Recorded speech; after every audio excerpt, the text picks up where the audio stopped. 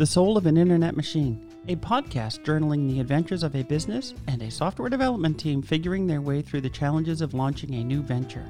We make the occasional good decision, spend time following bad ones, and get trapped by world events. Ping me, Christina Moore, on Twitter at @Seymour_SP. That's Charlie Mike, CMOORE_SP, or at the website ChristinaMoore.us.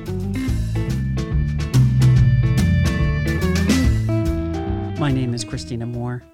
I'm a toolsmith, and for over 30 years, I design and build the tools of the modern economy. My craft and the practice of it evolved from an older time, with people working over flames and forges and whacking things with hammers. I design, build, host, and support software. Software is the most ubiquitous tool of our economy, and likely the least visible. You may be listening to my podcast on a computer weighing 200 grams, your mobile phone.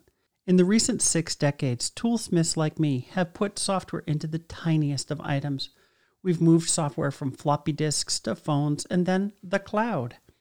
In this podcast, I will explore the cloud as an evolutionary growth stage of how we manage information and data. And by we, I do mean all of us, not just the geekier amongst us. I will explore the cloud and how it interacts with design and development and launch of a new business venture.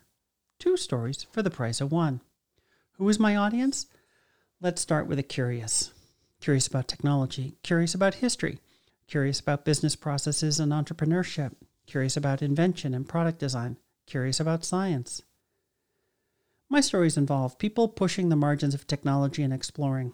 We explore and fail. We explore and change directions.